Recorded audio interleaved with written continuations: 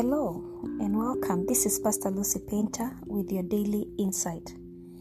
Today I was meditating on the greatness of God, and I thought about how great He is.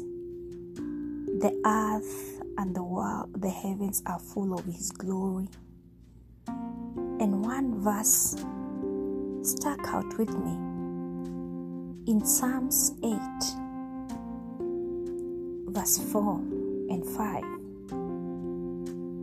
It talks about that despite God being so great, He is mindful of us. Verse 4 says, "What is man that you're mindful of him, and the Son of Man that you visits him?" And I was like, wow, He is so great. Heaven and earth are full of His glory. Yet He is mindful of us. And not only that, He also visits. And I wondered, how many times has He visited and I have failed to notice? How many times has the Lord desired to have an intimate relationship with us, an intimate fellowship with us, because He's mindful of us? Yet we are so occupied, or we have this expectation on how a divine visitation should be, and so we miss it. And then He says that the Lord has made us a little lower than the angels, and He has crowned us with glory and honor. Isn't it amazing to know that He does not only care about us, but He has crowned us with glory and honor? We become partakers of this greatness. I don't know whether you've had people in your life, maybe you're going through a tough time, or you are just hustling, and in the midst of the struggles you are good buddies, but for some reason their status changes and they forget you. They've moved up the ladder. Maybe they've moved up the ladder financially, and so even their social class changes. But God, in His greatness, in His excellency, in power, in His majesty, in all His glory, He is mindful of us, and He still visits. And it's my prayer that the Lord is going to position us divinely in a place spiritually we can be able to discern His visitation.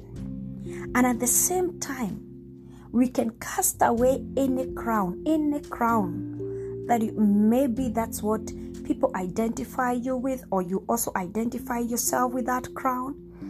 Any crown that does not reflect the glory and the honor that the Lord has crowned us with, we put it down, we put it aside, and accept this honor. Because the Bible says in the book of Revelation 5 that Jesus purchased us for God through His blood from all nations, from all tribes, so that we may become priests and kings. It's not just the ministry of priesthood, but also the ministry of kingship. We are there to reign. And the Bible says in Psalms 8 that He has given us dominion over all things. And you know what I love about Jesus? When He conquered everything, He said, "All power and authority in heaven has been given to me and on earth, and I give you that power." May we get into that realm of exercising the power and the dominion that we have received. And how do we exercise that power?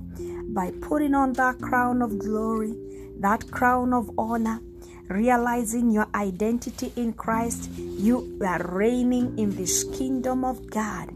And at the same time, don't forget, He is so great, but He's mindful of you, and He visits. So next time the Lord visits, do not miss Him. Don't miss His visitation. In Jesus' name. Blessings. This is Pastor Lucy Painter of Glorious Power Church with your daily insights.